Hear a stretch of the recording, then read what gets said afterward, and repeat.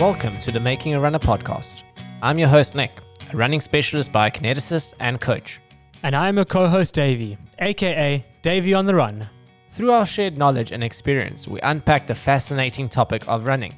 We speak to coaches, athletes, subject matter experts, and everyday enthusiasts to help you improve your running. And ensure that you enjoy every step of the way, wherever the road or trail may take you.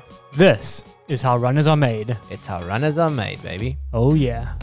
Be it negative or positive attention, I think attention is what everyone thrives off, be it in any avenue, going out, socializing, work, sport. As long as there is some sort of attention on you, you do believe you are excelling. You've done incredibly, having started with that motive to then go from Parkrun, a 5K to running Comrades, and it was an up run that you ran. and you did that within the space of pretty much 1 year. Yeah. That's what just led me to get weaker and weaker. I mean, to the point where now my kidneys are failing and they're at 8%.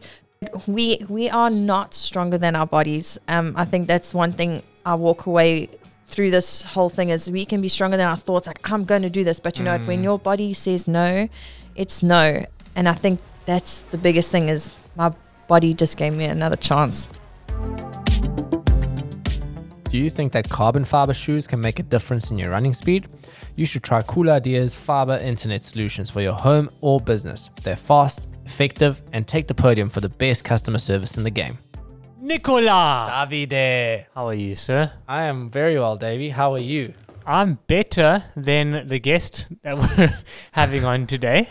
Yeah, our guest, she went through a bit of a rough patch at Comrades. I mean, we all did. But her rough patch came in after Comrades, and actually. put her in hospital, in ICU. ICU for days. She's still busy recovering. We're over a month after Comrades. She still hasn't been able to go for a run. Her name is Training Tina. We'll hear a bit more about why it's Training Tina. Her real name is Lauren. Yeah. Kufferman. She just got married, so I actually can't say that surname properly. But yeah, she is an ASICS Front Runner. She has a really amazing story of how she started running, her weight loss journey, tells us all about her life and her story from running park runs to Comrades. And this was her second Comrades, which pretty much put her in hospital. It's really inspirational, guys. She's also a teacher. She molds the youth of tomorrow, so to speak, in the running world, which you're extremely passionate about. I am. You'll hear all about it. But also, we have a few disclaimers coming up for this current podcast. Take it away. Put the legal stuff in. The legal stuff is, guys, we don't advocate anybody running on antibiotics. That's just a conversation that we do have. You have to get the all clear from a medical doctor before being able to train on antibiotics. And also, listen to your body, man. Your body can only do so much. Your brain might be able to perhaps shut down that little voice at the back of your head, but you know best. Listen to yourself. And if you also see little brown bits. Oh, yeah, I forgot about that one. Yeah. So, little brown bits in your urine, it's not really bits, it's just colors where your urine starts to go a little bit browner. It's a sign of muscle breakdown, which is normal with high levels of training. It's a condition called rhabdomyosis. If you do have rhabdo, it is not necessarily a death sentence. It is just a sign that you have been training hard. So if you can associate it to that, then it's okay. But yeah, in any other case or scenario, it is not good. And as you'll hear today, can lead to some seriously bad stuff with your kidney. And as always, if you have any concerns or any doubts with rhabdo, run it by your medical professional. You won't quite know where that crossover is, but they will. So make sure that you get that medical advice when you need it. Let's hear it from the lady herself. Sit back, relax, and enjoy the show. Cheers, guys. So we are in studio today with Lauren, aka Training Tina. It's a question that's really been on everybody's mind that I know is why are you called Training Tina, Lauren? Well, I will say I actually did a story a while ago. Who wants to know who I actually am? And no one said no. Actually, everyone was like, yes. We want to know because where you come from. Your name's Lauren, not Tina. Yes. Then I was like, no, I can't make a post. Like, I can't tell people exactly where this all, comes from. But so are people going to hear it here first? Is this the exclusive?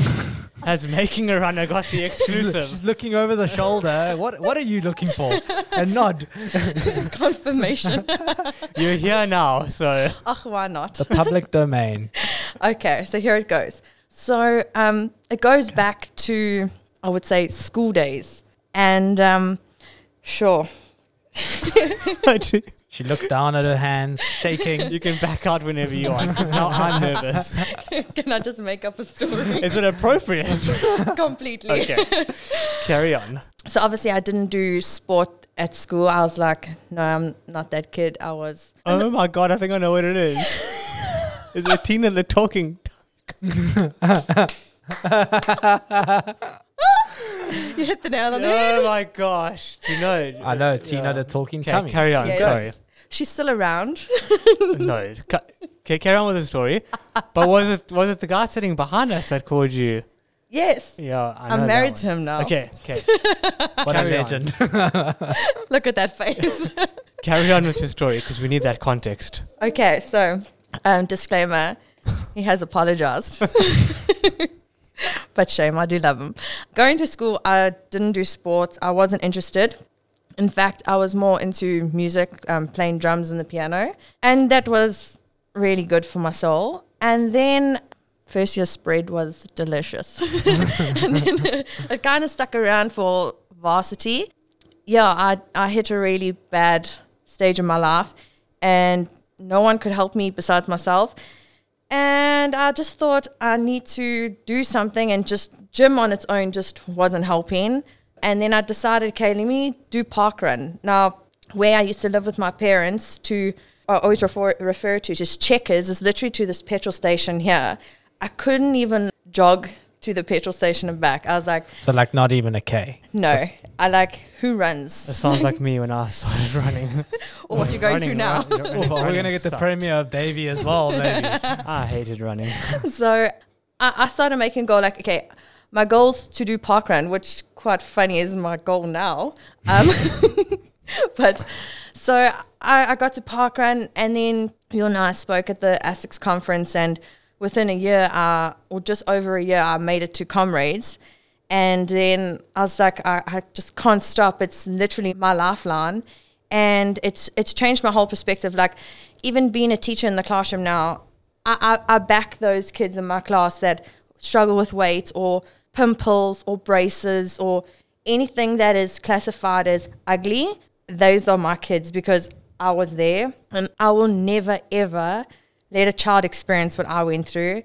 So I will always safeguard them no matter what. And even today, I think all of that still stems in me now. I will constantly make an effort. Like, this month of bed rest has probably messed my mind up so much, because on a Tuesday and a Thursday doing washing was my favorite day this month, because Dev would walk with me to the wash line. We would hang up washing, and that was my exercise.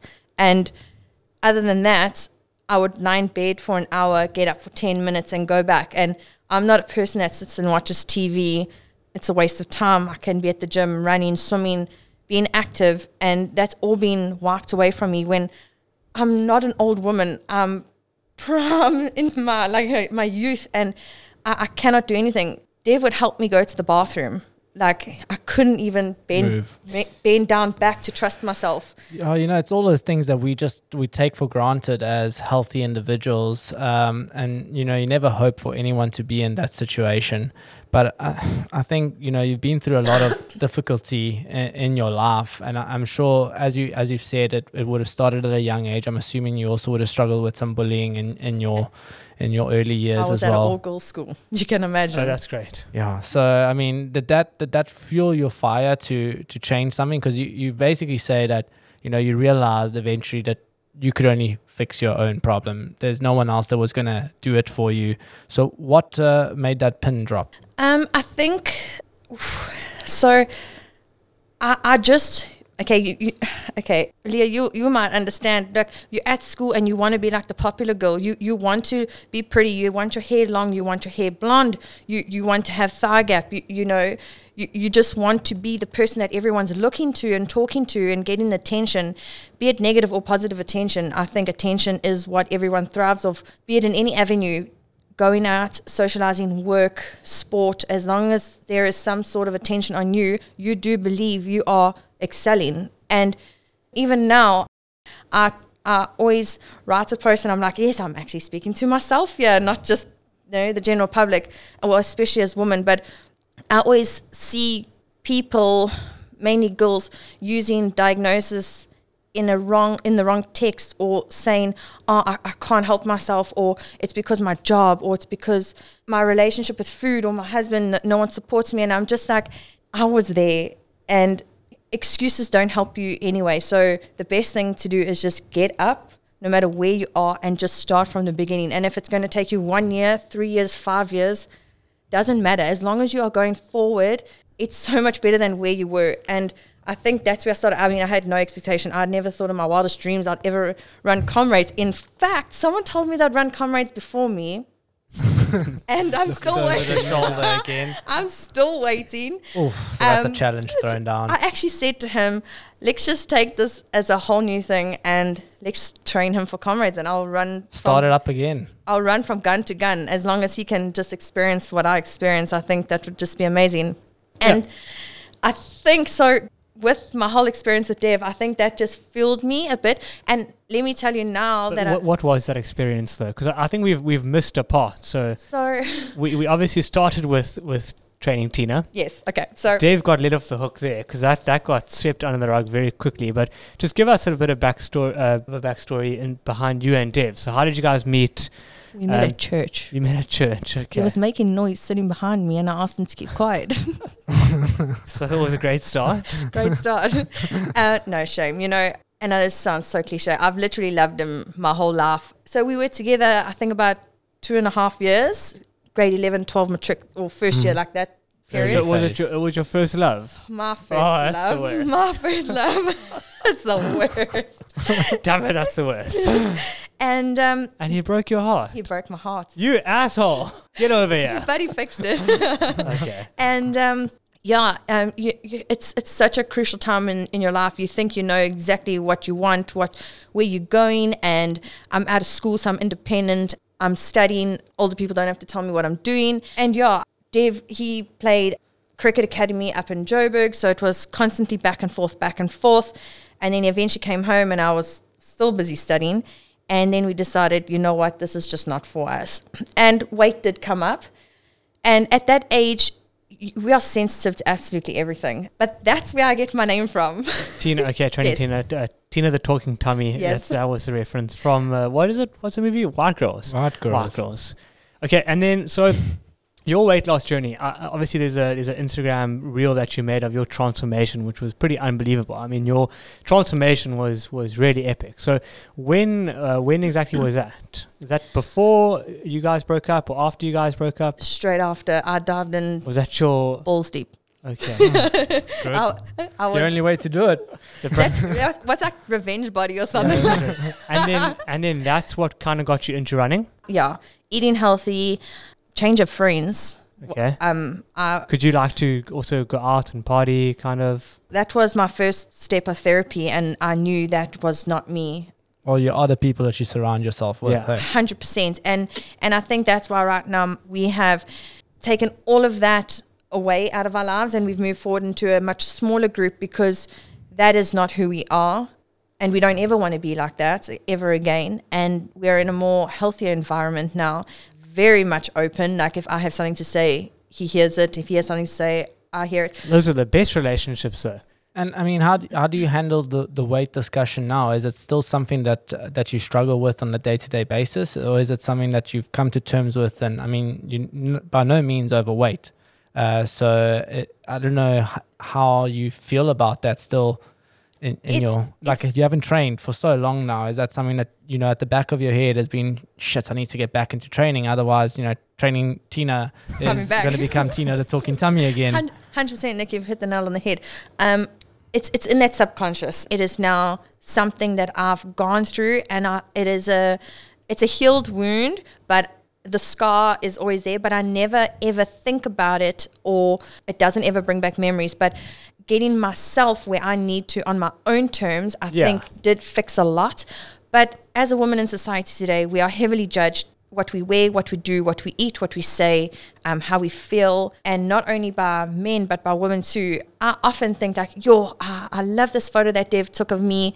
I can't put it on Instagram. And he's like, you look beautiful. And I'm just like, it's not what you think. It's what women think. And I'll be honest with you, I'm more petrified of what a girl has to think of me, of what a girl will have to say. By judgment. And although I'm still trying to do better for myself every day. I mean, I'm not aiming for perfect. I'm aiming for my perfect as Lauren. But I'm still worried to get judged in my journey. And as much as I've healed and as much as I try and motivate the kids in my class at such a young age, I mean, they're 12, 13, I'm like, don't worry about girls, don't worry about bullies. I tell them, like, it is a struggle. And I say, if you ever had to openly honest your parents, they struggle in their workplace. Do I look okay for the other woman to look at me in the office today? Because it is so real, and it stems basically just from social media. If social media had to go away, we would solve a hell of a lot of problems. Because But yet you love social media. Yet I love social media. It gives me a kick, which it gives you a kick too. Who are you pointing at? Nicholas. Oh, clearly not me. This discussions that we had on the other side of the table. And I think it's very different though. I mean, social media is dangerous because you can make it seem, however you want it to be portrayed. So absolutely. I think, social media can also be a good thing, but then I think it's really different for women. I mean, that's one thing that like I don't have to worry about too much. But I think what she's saying is also that, when she started the whole process of healing, went through the whole phase of training for others, essentially training because that's the societal measure that she needs to fulfill. Whereas now it's sort of come full circle where training is now for yourself. Yeah, absolutely. But you still have this element, this like mosquito in the room. Hanging there. Yes. Is Dev the mosquito? Definitely not. Okay, just clarify. No, he's definitely not. In fact, let me tell you, I wouldn't be where I am now if it actually wasn't for him. Dev pushes me. He's literally my unofficial coach. But I mean, you've done incredibly, having started with that motive to then go from parkrun, a 5K to running Comrades, and it was an up run that you ran. And you did that within the space of pretty much 1 year. Yeah. Which is incredible. That's like, I have no words for it. It's Yeah. honestly incredible. The amount of time it takes for people to get just comfortable with running that parkrun and running 5K. It just goes to show, first of all, what we were having the discussion we were having off air, where you can pretty much put any shoe on and run in it and it feels fine. So it tells me that biomechanics are sharp. But Especially during ASICS. yeah. Well, we can do a little name drop there. It's fine. But also it tells me that you have such willpower. Yeah, you're determined. I'll give you that. There's a hell of a lot of determination there to just keep going. Because you say that now 21 is sort of the distance that you enjoy the most. So to go double, run a 56 and then decide, okay, well, what's that? It's 3 months time. Let me just run Comrades as well. That's incredible. And how was that experience going from that 5K? Like you say, you sort of have this goal that you want to achieve, and then that goal just sort of gets extended. And I mean, we haven't even gotten onto the triathlon talk, but let's not get ahead of ourselves. Let's just talk about that year where you went from running a 5K to Comrades. How'd you do it? Passion. Yeah. With determination, a bit of stupidity in there. Stupidity, and with my backstory, that it was absolute feel. And I know I can sit now and joke and say it's revenge body. I hope no woman in their life ever does that, because your outcome will most likely never be what mine is. Be married happily to the person. No, you're a very rare case. But just determination, because I'd never done sport at school, and I was like, shame, why are you running on the road? Like, you can ask someone for a lift. Like you're stupid. Like, what are you running from? Yeah, what problems are you running from? But yeah, I just think motivation. I had such an amazing crew. Funny enough, I actually still work with that lady. She's a teacher. She is like, shame. She actually was like I used to work in her class as a student teacher while I was going through the backstory, and she's like, come run. And I'm like, no, shame. Like, I don't do that. I want to go home and like. It's funny how you do always need that fundamental base of people to like get you into it. Like, I mean, where I came from was also, I got into it through Regents. And it was through my cousin who was going, and like, I didn't run. I hated running. And you just need that encouragement, and you need that group where you feel safe. And a lot of people get brought into groups that kind of push them away from it, which is very sad. But yeah, I think starting off, it's very important to have, it's just that motivation. Like if you either have motivation that comes within, but a lot of people when they're starting out, they need that outside motivation. They need that person to pick them up and say, look, we're meeting tomorrow at 5 a.m. I still need it now. I mean, Absolutely. That's what you need training partners for. The amount of times that I would just sleep in bed, probably about 7, I probably wouldn't have achieved half of the things that I have managed to achieve in my running if it wasn't for the people I'm running with. Absolutely. And I can fully agree with that and I think that's why I also love my job so much as a teacher, not only because I'm with the kids and I'm trying to show them through my experience how to be a better person and not do what I did or learn from me. Especially teaching 12 and 13-year-olds, you can kind of have conversations, not just take out the yellow crayon and color in the sun yellow. Like, I can actually teach them about the real things in life and be careful of these types of people. But getting back to running, so I would be with this woman at school and she'd be like, come, you must, and I'm like, no, like I'm going to be that person in the group. She's like, we will always make sure that you are safe with us. And, we're on the field, so it was more like track. So doesn't matter if people lap you, on the contrary. No, that's what I tell everyone that wants to start out though. I think track is the nicest thing to go to because like you say, it doesn't matter what pace you run. The worst thing is meeting up with people and feeling like you're going to get left behind on the road. And you're such a liability. Yeah. So that was how I was introduced. And I was like, hey, can I borrow a pair of shoes? Like, because now I'm not going to go invest in this 3,000 rand pair of shoes. No, thank you. Yeah. And I can't even just get checkers down the road. So, and that's how it is. And I think that's why I relate running to my job so much, because it's almost become like my safe haven. And as passionate I am as about teaching, as passionate I am as about doing running. And that's why I was like, give me cross country at school, because I want these kids to shine that can't hit a ball or can't throw a ball in a hoop.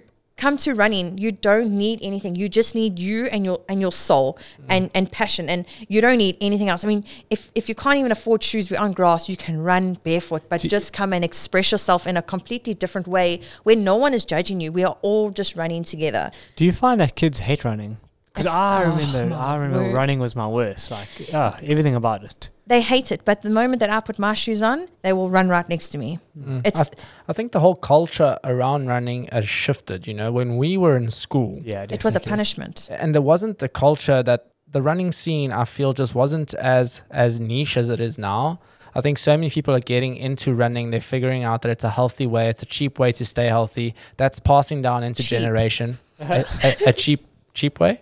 No, cheaper than golf. Well, yes, cheaper than around, well, mostly cheap. I mean, you can get away with a cheaper pair of shoes if you want to. Some people run in barefoot. But yeah, the barrier to entry is small compared to other sports. I think parents are also a lot more encouraging. And because of that, I think because parents are also getting into the sports and they're realizing the importance of sports. And it's, kids nowadays, they do so many sports. They overloaded. They're going from netball practice to hockey practice. Yeah. Like it's such a difficult schedule to manage, including the schoolwork that they're doing. And I'm sure it's something that you guys struggle with as teachers massively. And I see it on my end as a bio. I mean, I know that kids can benefit from doing rehabilitation, prehabilitation, strength work from an early age, from as early as like 6 or 7, there's benefits to doing some level of strength and conditioning.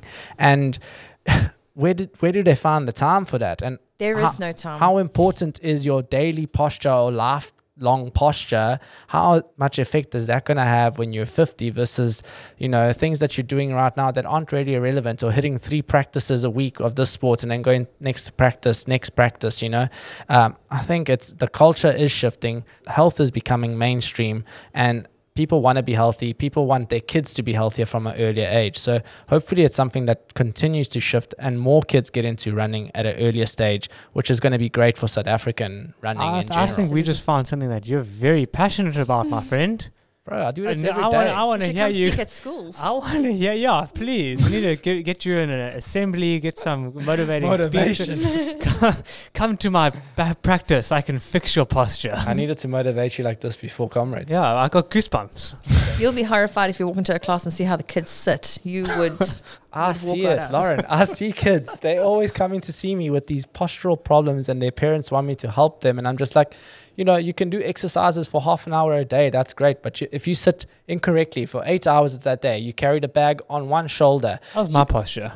I mean, right now you're aware of it. You look like a prawn. But I wouldn't say it's the best posture. Okay. But still, it is something that I'm very passionate about because half the time you're handling people's injuries, even in their 20s, 30s, 40s, 60s, 70s, because it's small things that they could have done better throughout their life that would have led them to having a healthier, longer life, more fulfilled life, doing things that they want to do till they're older. And don't we all want to do that? We want to find a passion and we want to follow that passion for a long time. Absolutely. So if you are listening to this podcast and you have a kid that is suffering with back pains or any sort of postural issues, please reach out to Nick because he'll probably help him for free. But don't send me a 6-minute voice note because there'll be no reply. Okay. But I want to pick up on what Lauren was saying in terms of what running was like a punishment. So now how do you turn that into a positive with the kids that you put on the track? So, listen, I'm not trying to advertise ASICS here whatsoever. No, you would never do that.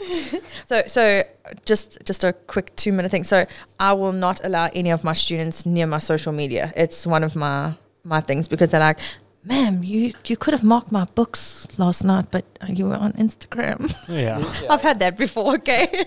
But so I try bring a lot of my running and what I do and how far it's got me to school and show them that, hey, I want to encourage you now where I only started at 19, but if you start now, you could be further than where I am. And I mean, I think I'm pretty happy and satisfied for where I am in the time frame that I've had.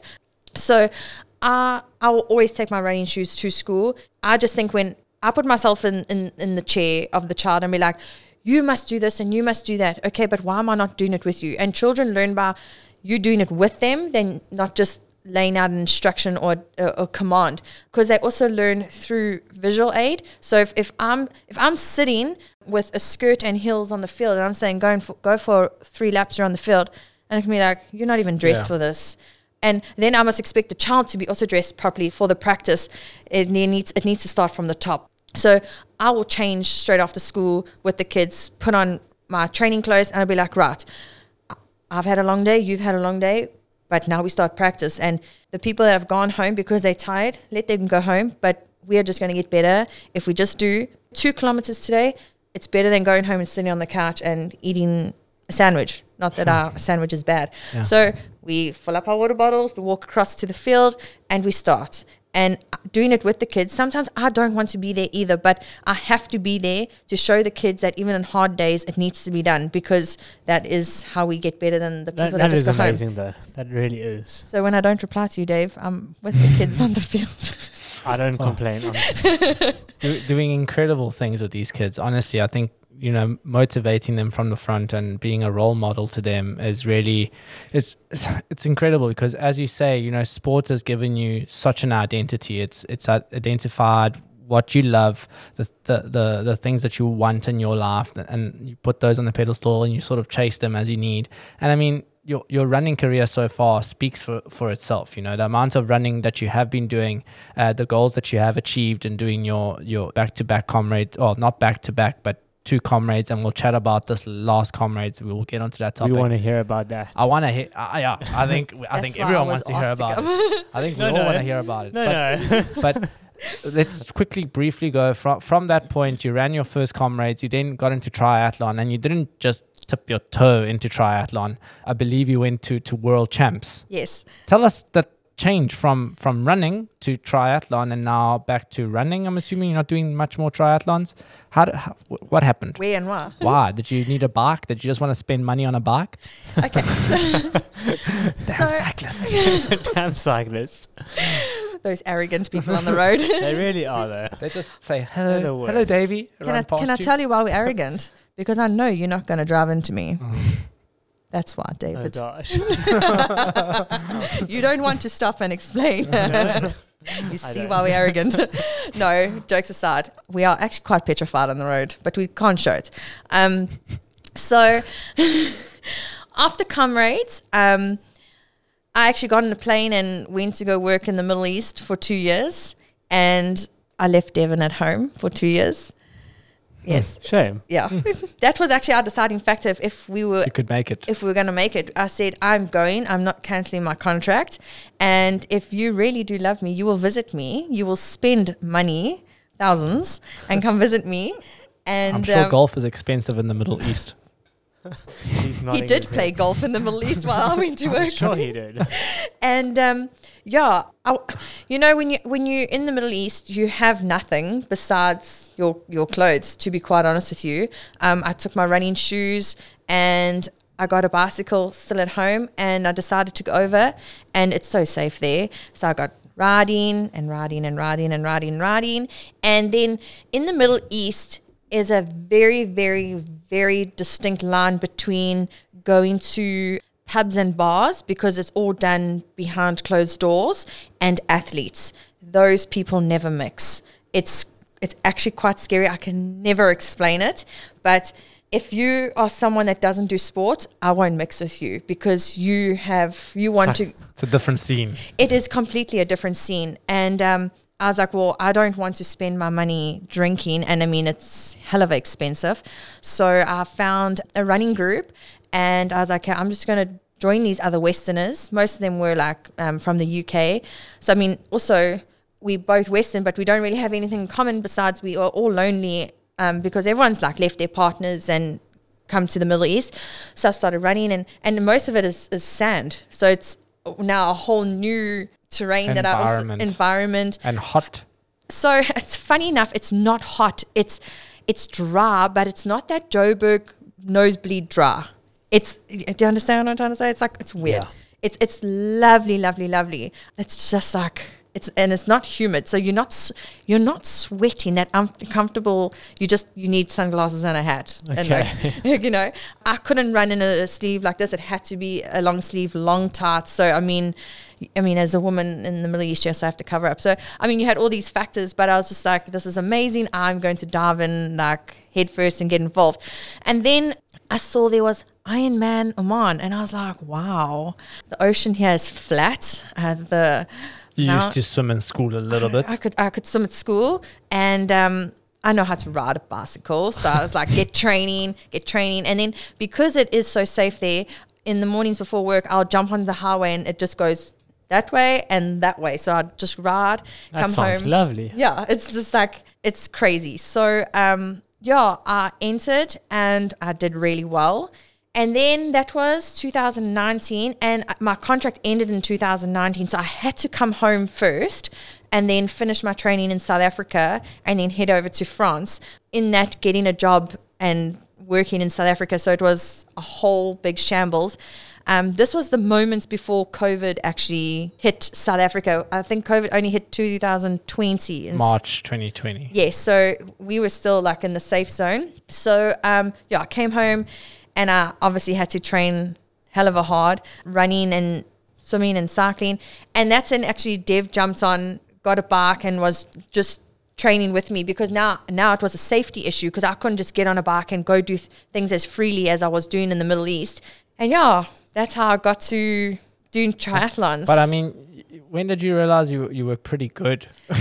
You know, there's a difference between putting some, you know, getting a bike, going and riding, and going to world champs. That's two different it worlds. is. So how did that work? I hate speaking about myself, but I think I'm very goal driven, and I think the word is thick-headed. So if I'm going to do something, I'm going to do it. And this is where social media comes in. If I say something on social media, I'm like, I have to do it. Like, you know, and I'm like, I want to do this. So now I've let people know. And also it's a bit of accountability. Like, I've put it out there, I'm training for it, and I'm going to go for it. And I just won't back down. And I think that's also probably where I am today. Yeah, well, exactly. I was going to lead to that, because I think that accountability that you make to the general public was that a factor at Comrades this year? Was that one of the reasons? I mean, talk to us about the build up to Comrades, because I mean, it looked like you weren't very well the week of Comrades. So And you made that public knowledge. I made it very much public knowledge. So yeah, going back to all my training, I will say, if I had not been with Dev, I wouldn't have achieved half the things that I have achieved now, even finishing Comrades. Dev seconded me the whole way with his stepdad on an adventure bike, and he was there at my beck and call, rubbing my back, shoving food, shoving liquids, off you go, I will see you at the next point. And I was expecting to see in the next point, but he would make sure he could see me between that, just to make sure that I was going and sticking to what I needed to do. I think he is more driven through me in my sport. I mean, I'm driven in my sport, but I think he is more determined to push me and go, but he will let me do it and not be like, well, I'm going to run with you. I want to experience it through you because he knows the potential. And I almost like, his sister actually recorded, she actually has a video. I took my Comrades medal off and I actually put it around Dev. I was like, it's actually your medal. Wow. It's actually not my medal. Look at that. maybe you didn't put your medal on me. My boy, you already had 2 around your neck. Come on, bro. I was don't expecting that now. You don't need a third. Bugger up. So, but then now, okay, talk us through your training for Comrades. So your training went really well. You were on 100%. track. Hey Nick, did you know that it's a cool idea to eat a nutritious diet packed with loads of fiber? Oh, yeah? Yeah, you should Google it using Cool Ideas Fiber Internet Solutions. I hear they've been voted #1 internet service provider for customer service. Yeah, and you'll get hold of them faster than the fiber can work through your system. So I know there's a running coach here, but I don't believe I need one. Me neither. You got your coach there. He rides on the bike with you. That's like the best coach. Okay, so I had a coach for 2.5 years, actually leading up for Ironman. Ryan Schmidt, I don't know if you guys know him. Schmidt, yeah. No, okay, so he's from Cape Town. He did my whole triathlon program, and I literally documented that thing. I got for 2 years, I've got programs coming out my ears. So for swimming, cycling, running. And Was that the full Ironman? No. Okay. No, that is my goal, but right now it's been postponed. So yeah, I've taken those programs and I've modified them because I would honestly love to have a coach again. Like I'm not just saying it because you're right here, but I think I would go that extra step further, but Without a doubt, Lauren. I mean, I don't know. If you're pretty self-motivated and you've got a plan that you're following, you don't need a coach. You need a coach if you don't know what you're doing, A. B, if you need that outside motivation or someone to bounce ideas off of. But I mean, you don't necessarily need a coach to bounce ideas off of as well. You know, you can have a trusted individual that knows enough about you and what you're trying to achieve. Yeah, I suppose. But if you're hitting a plateau, then I mean, if you're hitting a plateau, but she's clearly not hitting any plateaus. Are you hitting a plateau? Definitely not. Okay. So tell us. I'm also very A-type personality, so I set a month. Like, obviously, giving here and there, like things happen because we are both not driven in the same sport. There has to be give and take. You want to play golf today, 100%. I have to give it to you because you've just let me do everything for 5 days of the week. But I'm very determined to get to this goal. And I do bounce things off other athletes that are in my range. Like, I'll never ask you, hey, what are you doing for track tomorrow? Because that's just not... Because you already know it's on Instagram.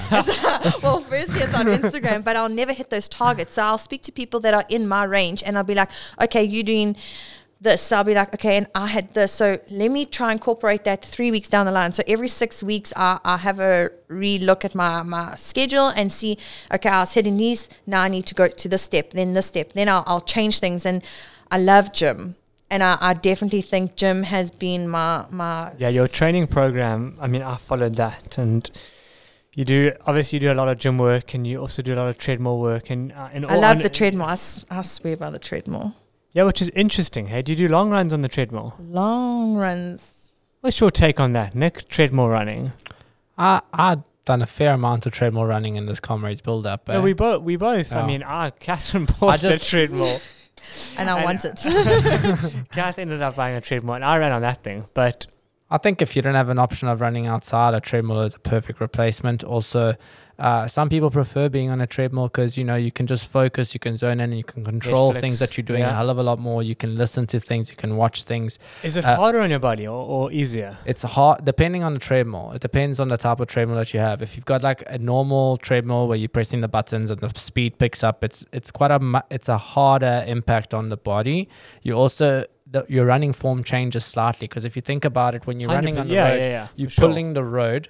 Whereas you can put the treadmill at a specific speed, and if you've got enough time, if you spend enough time in the air with each step of the way, essentially you can keep up a faster speed than you would be able to on the road. But that increases what you call your vertical oscillation. So it's the amount of bounce that you have. So people on a treadmill bounce a fair amount more, and because of that bounce, you spend more time hitting the ground harder.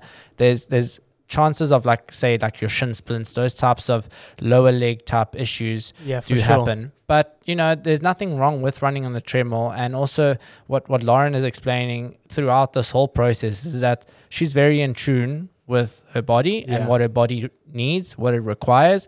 And I think if you have that and you have a general idea of what your training needs to take on, you don't need to be, you know, a brain surgeon to be able to put that together. But so many of us are so far removed from how our body feels. And don't want to face the facts. Don't want to face the facts. I think I'm there. And that's where you then have someone else to assist you and guide you. But there's nothing wrong with running on the treadmill. But I mean, obviously your training went well. Right till the end. Right till the end. To a degree, if it's raining, I don't run. I'll run on the treadmill because I can't get sick. But so what happened? So obviously I got sick 2 weeks before Comrades and I didn't run. I still have my... When you were on antibiotics. And was it just flu?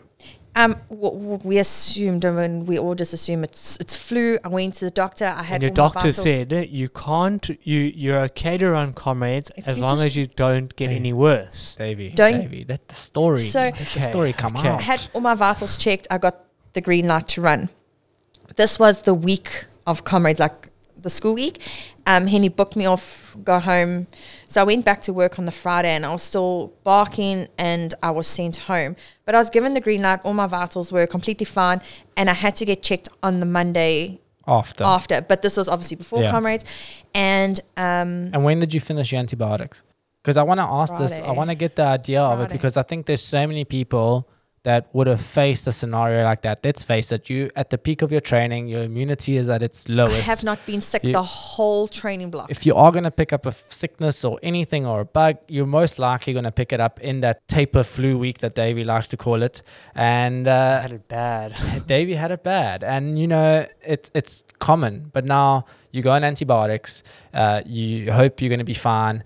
You get a green light from the doctor. You finish your antibiotics 2 days before Comrades. Were you feeling better? If I look back now to face reality, I don't think I was feeling better, but the adrenaline through my body was a complete plaster over everything, over my... But you were bleak, eh? I was completely bleak. I was back and forth. To say a very, like, dreadful thing, if things had to go wrong, my last conversation would have been a fight with my mom on the phone, her complaining that don't run because she's a nurse, so she sees the worst. She's like, Lauren, you can die. And I was like, Mom, it's never going to happen to me. Like, get over yourself. That would have been our last conversation. So now I'm on the other side and I'm like, Mom, like, why didn't you like tell me? She's like, well, I did. Yeah. Like, you know. So you didn't lose a toenail. But I nearly lost my life. Tell us about that. What happened? So that's the caption of this episode. Didn't lose a toenail. We lost. How many did you lose? I lost all of them. 10 toenails. You've got baby toenails. All 10 have gone there. But you know what? They're going to regrow stronger. That's what I believe. Because the other ones are 2 weeks. I don't know if it works like that with nails. I don't know if they ever grow back. You're probably just going to have little bold toes for the rest of their lives. You know what? Someone said to me, I'm evolving. My toenails cannot keep up with my running. You're going to be lighter. Exactly. My body is saying these things are slowing us down. We don't need them. Just get rid of them. Next thing, your plantar fascia is going to turn to carbon fiber. Yes. Okay. I will do that surgery. Sorry, carry on. I want to ask you a quick question because Dev and I have been back and forth. Because I was out 2 weeks, so I hit training to the absolute like peak, and then obviously 2 weeks before I did nothing. No, you're fine. So I didn't taper. Does that have a take on Comrades Day. So you did taper. I mean, you tapered Tapered to hard. the extreme level of tapering. So we've been back and forth in this conversation. We Did you lose believe fitness? Is that what you're not asking? necessarily fitness, but you do. Race sharpness, I would say. I mean, I went here Yeah, to there. Yeah. So I had a very similar situation, and I want to just touch on that because I believe that it affected my Comrades experience a little bit. Like 3 weeks before Comrades, I picked up a little bit of a hip niggle, and I was just managing my hip for 3 weeks, essentially, like trying to get a go ahead, go for like a 5K run and be in pain and be off for like another 3 days. It was the most frustrating thing. But, you know, having slowly worked through it, I was 100% fine. On Comrades Day, I had no hip pain. But what I'm getting to is, you know, it's difficult to say how much fitness exactly is lost, but they reckon for every 2 weeks of no training, you're pretty much losing about a month of training that you gain. Having said that, if you do very bare minimum work for that 2 weeks, and bare minimum can even go for a walk. 20, 30 Ks kind of. Okay, yeah, that's a bit more than bare minimum. But yeah, if you had to do 3 runs a week, even 2 runs a week, you can maintain that fitness. I literally did nothing. And you did nothing, so you would have lost essentially a bit of fitness. There's no doubt. Not only that, you would have lost like sharpness. So you would have gone running, and you know, after a long break, that first run never feels quite as good, and that first run would have been the 90 Ks at Comrades, so it couldn't have felt really good. And yes, you may have been riding on that adrenaline, but that only would have lasted for a couple of hours. And I mean, you ran 9:30, 9:29. How dare you? sorry, but yeah, so you know, you were out there for a hell of a long time, fighting those demons for a hell of a long time. So I definitely think you would have lost a little bit of fitness, mostly some running sharpness, but not to the point where it would have affected your overall performance by a massive amount. I mean, you've done the bulk of the training, but yeah, it's certainly not ideal circumstances, but it often isn't ideal circumstances. And that's as athletes, we need to, I think, learn from the things that happened in the past. Unfortunately, sickness you can't do anything about, but I think you've learned from your sickness. But Absolutely. tell us about the day. I want to know, like, on the day, how did you feel when you went out for that run? Did you feel like your chest was still tight? I mean, because those are things we tell runners, you know, if it's below your throat, you shouldn't be running, you know? So that's where were you with that? So that was the stethoscope on my chest. He's like, it's above, so you're good to go. So I was like, yeah, I'm good to go.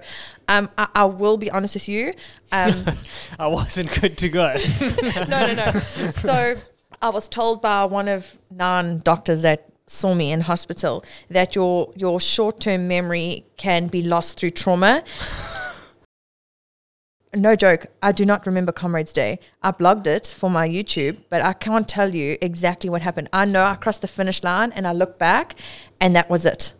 And I passed urine sitting at the bucky at the car, and it was not normal. What do you mean you passed urine? Like, you open the door and you squat because there's nowhere else where you can go, and it was blood. Come So on, how do we? David. Passed urine. I am on speaker, so I'm going to be like a little bit professional. Okay, very ladylike. And it was not normal. And then, yeah, we went home and... Was it like brown? What did you say? Yeah, it's like got blood in it. So it's your kidneys. So that's where your... the condition is rhabdomyosis. Rhabdomyosis, and yes. it's known as rhabdo. Yes. But it's very common in CrossFit athletes. I actually have had it before myself, but this wasn't from... It was from overtraining in a certain element, but it was actually stupid. There was this one guy that wanted to show me how strong these electrical impulse machines were. So he put me in one of those suits. You know, I'm not going to name the place that I went to, but body fit. No, Fit 24. No. So, anyways, he puts me in the suit, and he's now like, because obviously he knows that I've got patience, and he's like, you know, even your stroke patients could deal with this. I'm like, I'm not too sure about that. Ramp it up. Like, yeah, he's ramping this thing, and it's literally this knob that he's just turning, and I'm just seeing this thing going, and your arms just go spaz, and now you're having to hold your arms because otherwise you literally turn into a spaz. That's how strong the contraction is. But you know, we can't contract 100% of our muscles as individuals. Our brain doesn't allow it because that's how muscle damage happens. But this machine can do that. And now you literally are trying to squat against your own legs, trying to keep you straight. But anyways, I could not sit on anything for 5 days. My wee was dark, coke colored for like a week.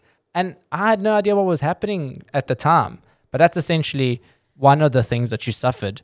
The other being the kidney issue. You went into kidney failure because of the rhabdomyosis. Dave, do you want to come in on the on the mic? Because I want to get the story of the day. I mean, did she complain throughout the day? Yeah, Lauren just admitted She doesn't remember. She doesn't remember. So can just we slide the mic further forward? I basically had to piece together Lauren's day for her once she was compos mentis in the hospital. I basically had to give her a rundown of what happened on the day, how it happened, how I saw it, at least from my point of view. You should have told her she won. Well, baby, you won. I didn't want to like get her hopes up too much, to be honest with you. But yeah, so I was doing most of the communicating with the doctors and the nephrologist. Lauren was not out of it, but she was always just very like tired and sleepy and run down. I mean, from finishing Comrades, admitted to hospital at midnight or probably 1 or 2 a.m. on Monday morning, she didn't eat for 5 days. She was just drinking fluid, which, I mean, okay, they put her onto IV fluid because she couldn't hold down fluid. So she had no food for probably 5 days. So, I mean, 5 days behind on calories would probably make you quite tired most of the time. After having spent how many calories on race After day? having deficit? probably burnt like 9,000, 10,000 calories in the space of 9 hours. Faulty race anyway, Comrades. But anyway, we won't get onto that. Yeah, so, I mean, Lauren's day didn't go bad in terms of the actual run. It didn't go bad, Lauren. Well, I mean, the race itself, at least, let's say that. I mean, what was your goal target? 9:30. So there you go. But was there signs during the day? well, I mean, when we got through Winston Park, when Lauren got through Winston Park, I didn't get through Winston Park. I was waiting. Winston Park's like 60 Ks in. Yeah, Winston Park, Lauren said to me, I'm cramping, I'm sore. So I was like, okay, you're obviously suffering a little bit. I was like, food, electrolytes, water, just chug it all or whatever. Coming down Fields Hill, you looked pretty broken and sore. And I mean, Fields Hill on sore legs is already a bit of a punishment. So I knew at that point she was sore. But I mean, I was tracking her on obviously the Comrades app in between the stops that we were seeing her. So I was checking her pace and she was slowing a little bit, which is kind of what we had expected and predicted. But she wasn't slowing down like in a big way. So I was like, okay, she's still doing all right. I was tracking that she was still on time to do sub 9:30 or at least 9:30 on the dot. So the race itself, there weren't any big hiccups, big problems, big issues in terms of that. I mean, the run itself was I wouldn't say your best, but it was fun. So there wasn't any red flags. That's what I'm saying. Because I mean, for her to end up in ICU for the amount of time that she did and almost lose her life to it, there wasn't a massive red flag that, you know, you thought she needs to come off the road, but no, she carried on. There wasn't none of 100%. that. I mean, the only time I actually started stressing was when we were home. Sure. Lauren walked out of the stadium fine. Okay, fair. I carried her over that stupid bridge that goes over NMR Avenue because who makes Comrades runners do that? But anyway, we got home. She was fine. She was obviously sore. She kept saying to me, I want to sleep. So I was like, okay, fine. She had a shower, bath or whatever, and I just kept trying to give her fluid. But the only time I really started getting worried was probably like 10 p.m. where any time I would give her a substantial amount of fluid, she would just vomit. She couldn't hold fluid down and she was just tired, wanted to sleep and whatnot. So she woke up at like midnight to vomit and I was like, hey, that's it. We're going in. Yeah, straight to the trauma unit. So, yeah, I mean, it was the race itself, there was no real red flags. There wasn't anything that must have been terrifying though for you. Hey? I mean, Lauren, you're going through it, but you're a passenger. Yeah. So my understanding to this whole rhabdomyosis situation is, correct me, anyone at the table, as you're trying to rehydrate someone, the toxins in their bodies also, whatever's coming in, it just needs to evacuate the body as well because it believes it's a toxin as well. So as much as Dev or whoever is trying to get their person to rehydrate, you actually causing this problem to get worse and worse because as the fluids are going in, it's telling the body that it's a toxin, so it needs to get out the system, which is just making the issue worse. And I think at that stage now, because there's absolutely nothing in my system, that's what just led me to just get weaker and weaker. I mean, to the point where now my kidneys are failing and they're at 8%. That's when everything was just going absolute haywire. And in hospital, the nephrologist said to Dev that the last resort would be dialysis. And I think the next day he came to Dev and was like, we Need to go on. we are going for dialysis. What We're is going for dialysis? it's when they flush your system, your kidneys. Sorry, They flush your blood. flush your blood. Sorry. So they basically hook you up to a big machine that operates as your a kidney. massive kidney. It pulls the blood out of, so they put a port into, Your groin. no, it's called the hemoral vein or something. I don't know. Someone will know what it's called. Anyway, they put this massive, it's like a 2 mil wide tube up this long vein in your groin. They pull your blood out the body and they filter it and flush it, and they take fluid in or take fluid out or put fluid in, whichever process they need to do, and then pump it back into your body. So it's basically like connecting your body to a big filter, i.e. a big kidney.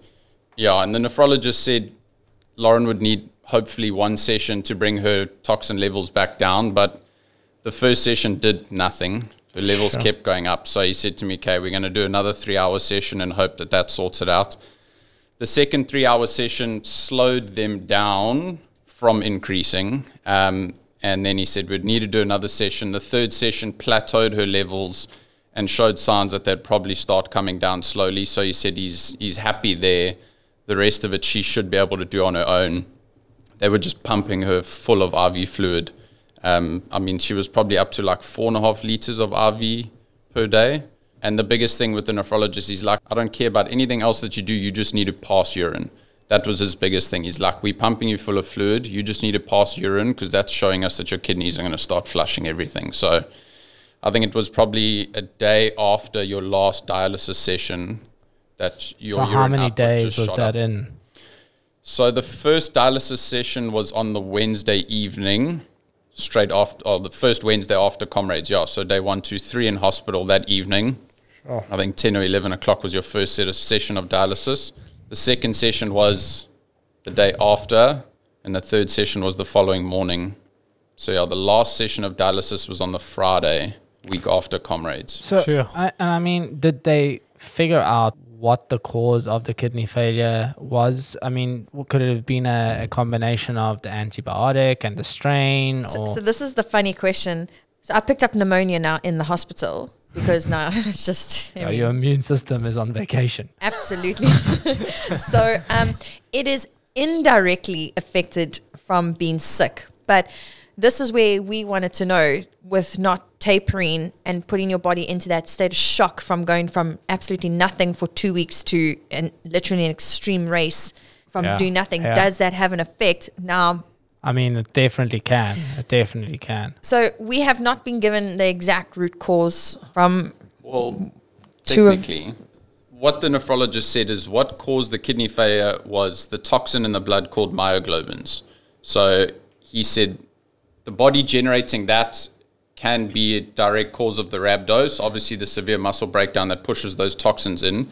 He said he's never seen numbers like Lauren's before where, so this myoglobin is pretty much present in every body. It's a toxin, but I mean, it's there. Your kidneys sort of keep it in check. But a normal person's level is about 150. He said a Comrades runner after completing the race would probably be around about 900.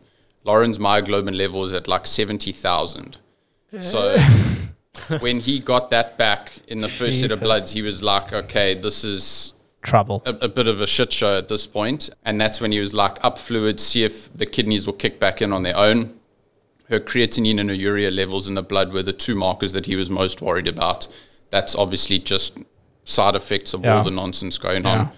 And when that didn't start to plateau or come down and the myoglobin level was still through the roof, he said, okay, we need to do dialysis. That's the only way we're going to get it right now. If your body's not doing it on its own, we need to sort it out and give it a bit of a kickstart to get it going. And you were in ICU, so you were pretty critical. yes, You reckon you almost died? I'm telling you, there's a few moments that I remember in hospital. I mean, we actually had quite good laughs. I mean, you think no one laughs in ICU. Some patients are quite entertaining when they're on morphine. Was there any other Comrades runners there? No, St. Augustine's had them all. She's not joking. though. No, my nephrologist was actually a St. Augustine's nephrologist as well. So he was between me and the rest of I'd Durban. actually be interested to know the number of people that end up in hospital. That's probably a very high number. High number. And people don't talk about it. I mean, the only reason why I put on my social media is because people need to know about rhabdo. I mean, I've been training. I think I know quite a lot about what can happen. I never in my life knew about this word rhabdomyosis. It is extreme, and I just think it's so good for people to know exactly what it is, and to the point that we are not stronger than our bodies. I think that's one thing I walk away through this whole thing is we can be stronger than our thoughts. Like, I'm going to do this, but you know, when your body says no, it's no. And I think that's the biggest thing is my body just gave me another chance. And I mean, the recovery process has been a long recovery process. You're talking now, you still haven't even gone for your first run yet. We were talking about how you're literally going to have to start from park run again. Served you well in the past. So I think it's going to lead to a good, strong and healthy road. But talk to us about the process of recovery, just briefly, you know, just touching points on like simple things. Like you say, Dave had to help you with so much of it at first. How debilitating was it? From still in hospital, I mean, I was bed bathed, I was fed. We did physio in the bed. There was no chance I could do it at the bed. And then I was on a walker, being assisted. I'd literally walk to the door and back, and that was it. Did you record any of this for YouTube? I did. Yes. If you want to go watch it, follow Lauren on Instagram, Training Tina, and then your YouTube channel's there. Because I'm very interested to watch that. So I'm actually doing all my recording for YouTube on Friday. Yeah, I was like, so you had a good practice today. Yes. But I think the moral of the story is that, as you said, the road is going to be there tomorrow. The road or trail is going to be there tomorrow, but you might not be. Absolutely. And drop that mic. Well done. And you know, before I would have been like, absolutely, and people need to know this. And now I can laugh and I can say it because I was there. Like, I remember standing in the staff room at school on the Friday, and everyone's like, Lauren, please, and you know, also the moms, like, you know, don't run, like, and you just like mind your own business. Mind your own business, like, focus on your own children. Let me live my life. Yes, like, I'm going to do this. Why don't you go train for Comrades? And you know, it's always someone else's story. Like, it's never going to happen to me. I've been training. I'm healthy, and until it happens to you. So it happens. Over here. It can happen to anybody. Absolutely, but I never want to again use this as a negative or complain why I cannot do something again. I'm not the person to show my doctors up and be like, we'll run Comrades next year. That's not my goal. But I want to show people that you can recover from absolutely anything. I might not be or have the numbers that I had before Comrades, but I sure as hell I'm gonna have shoes on my feet and I'm gonna run. Might not be Comrades, but it'll definitely be another ultra somewhere along the line. Well, I think, you know, there's a lesson learned there, and, you know, a running journey is never going to be a straightforward one. It's never going to be one that just keeps on going from strength to strength. I think disappointment is a big part of the journey, or failure in a way, or your body giving up on you. You know, it's just about how we learn from those situations, we overcome them, we become stronger individuals, both physically and mentally. And I think you're a true example of that. What you have done throughout your entire running career, so to speak, you know, even what you do with your kids at school, and you're just leading from the front. You're an example to the society that follows you. That's why she's called a front runner. ASICS Front Runner. ASICS Front Runner. All right. Well, there we have it. It's been a real pleasure having you on here, Lauren. You know, Thank you. I've seen a lot about you, and it's actually nice to have that conversation face to face and get to hear this incredible story that you have.